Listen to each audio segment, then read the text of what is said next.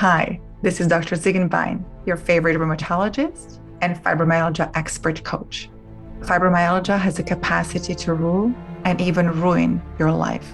I am here to show you how to stand up to it, how to be your fibromyalgia boss, once and for all.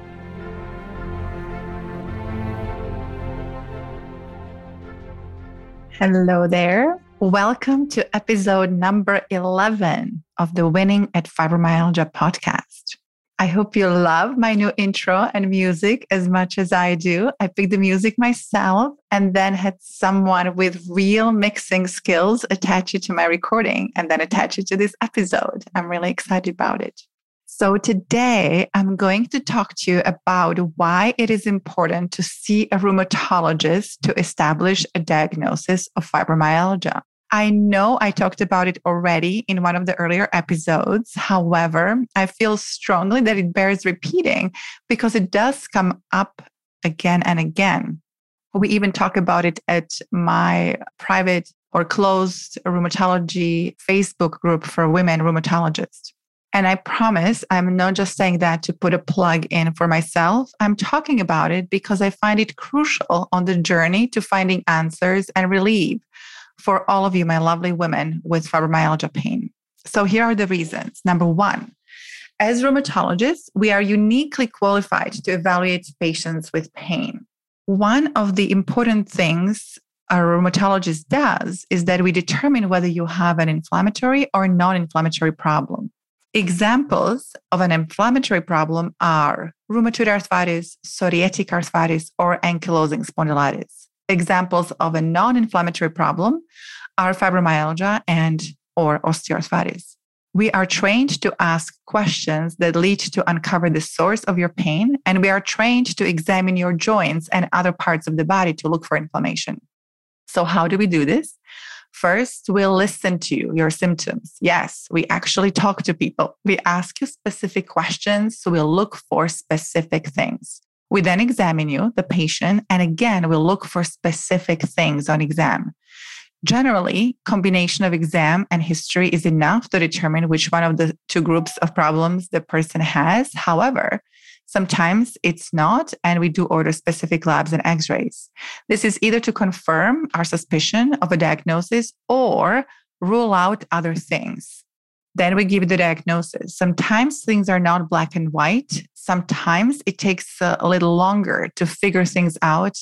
And sometimes a person has both inflammatory and non-inflammatory problem, which brings me to the next point. Number two, we stay with you until we sort things out.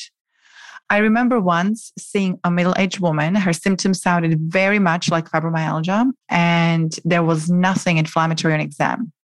It was a little earlier in my career, so it is possible I did not ask her all the right questions. I sent her for labs, and her sedimentation rate and CRP, which are both inflammatory markers, were sky high. She had symptoms of fibromyalgia, but she did not have fibromyalgia. She had an inflammatory condition referred to as spondyloarthropathy, which is a little similar to psoriatic arthritis, a little similar to ankylosing spondylitis. It's like an overarching diagnosis. So we had to do a few more imaging studies to confirm the diagnosis, but we did it. I put her on appropriate treatment and she got better. She became almost symptom-free or symptom-free for the most part. She was very happy and I was very grateful that I was thorough and that I helped identify the problem. And that is what you get with a rheumatologist. We are smart, we are thorough, and we don't let go until we are reasonably certain that we know what is going on. Diagnosis of fibromyalgia is usually one of exclusion, meaning we can suspect it when we talk to you, but we rule out other things we can think of before we can give you the diagnosis. Sometimes it takes extra time. Sometimes it takes extra imaging studies like x-rays or even MRIs. But we are there with you until the diagnosis is made. Then you can have confidence that what you have is truly fibromyalgia. With that confidence, you can move on forward with your plan to become the boss of fibromyalgia. There is one more point I want to mention. Number 3, we stay with you when things are gray, when the diagnosis is not clear. So in the previous point, I discussed how sometimes things are not clear initially, but they become clear later. And I have to be very honest here. Sometimes the diagnosis is really hard to make. Fibromyalgia can look very similar to two conditions in rheumatology. Both psoriatic arthritis and spondyloarthropathy can look similar if they're mild or have very subtle findings on exam. It is a topic we even discussed in our Facebook group for women rheumatologists. And I actually have an article on my desk right now, published in the Journal of Rheumatology 4 years ago, that is called The Problem in Differentiation Between Psoriatic-Related Polyanthesitis and Fibromyalgia. Enthesitis means inflammation of the tendon insertion to the bone. Normally, you can tell on exam that something is inflamed, but not always. The gray zones in rheumatology are real.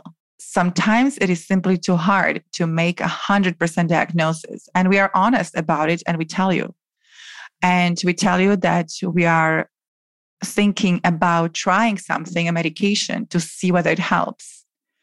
If you have symptoms of fibromyalgia and potentially another diagnosis, it is okay to work on both separately. So here is where the rheumatologists play a role. Again, you work with your rheumatologist on the diagnosis that can be psoriatic arthritis or spondyloarthropathy, and you work with your rheumatologist or me on the fibromyalgia part that does not include any medications.